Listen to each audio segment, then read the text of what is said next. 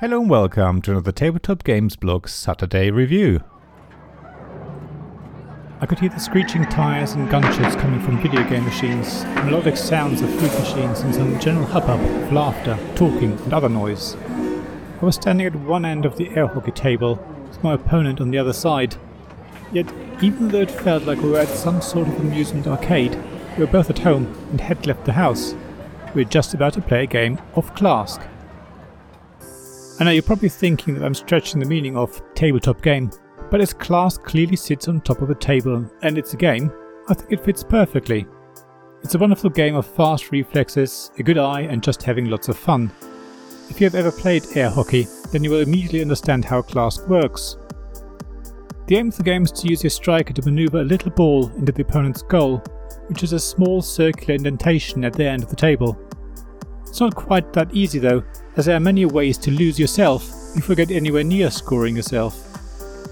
If you ever lose control of your striker, or when your striker ends up in your own goal circle, or when you pick up 2 of the 3 small biscuits, as the white obstacles are called in the game, your opponent scores instead.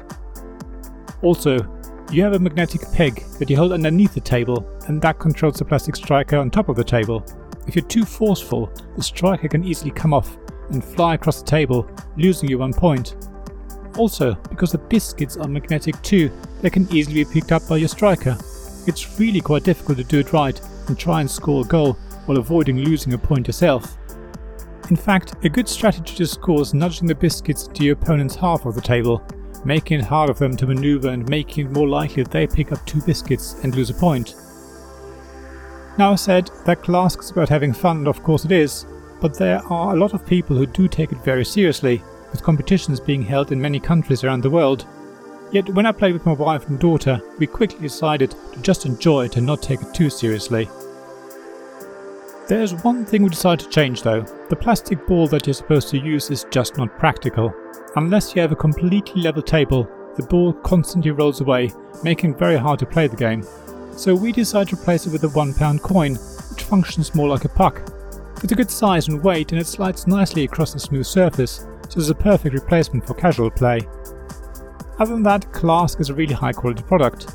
The table is heavy and sturdy, with nice rubber feet that keep it in place as you play. The magnets are amazingly strong and everything feels really good.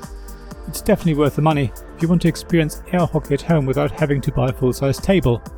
Clask is small enough to fit onto any kitchen table or even coffee table.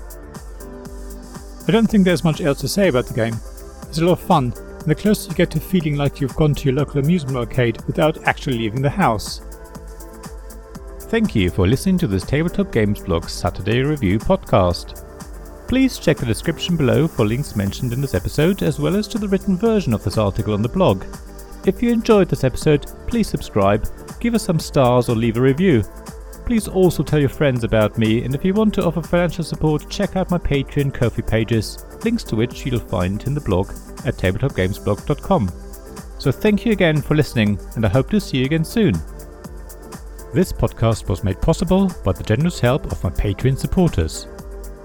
Royal Patron Sean Newman, Magic Champion Zeb Hicks, Castle Guards David Miller and James Naylor, Dice Masters Alex Bardi, Paul Grogan and Robin Kay, and Shining Lights Gavin Jones, Sarah Reed, Richard Simpson and Tim Vernick.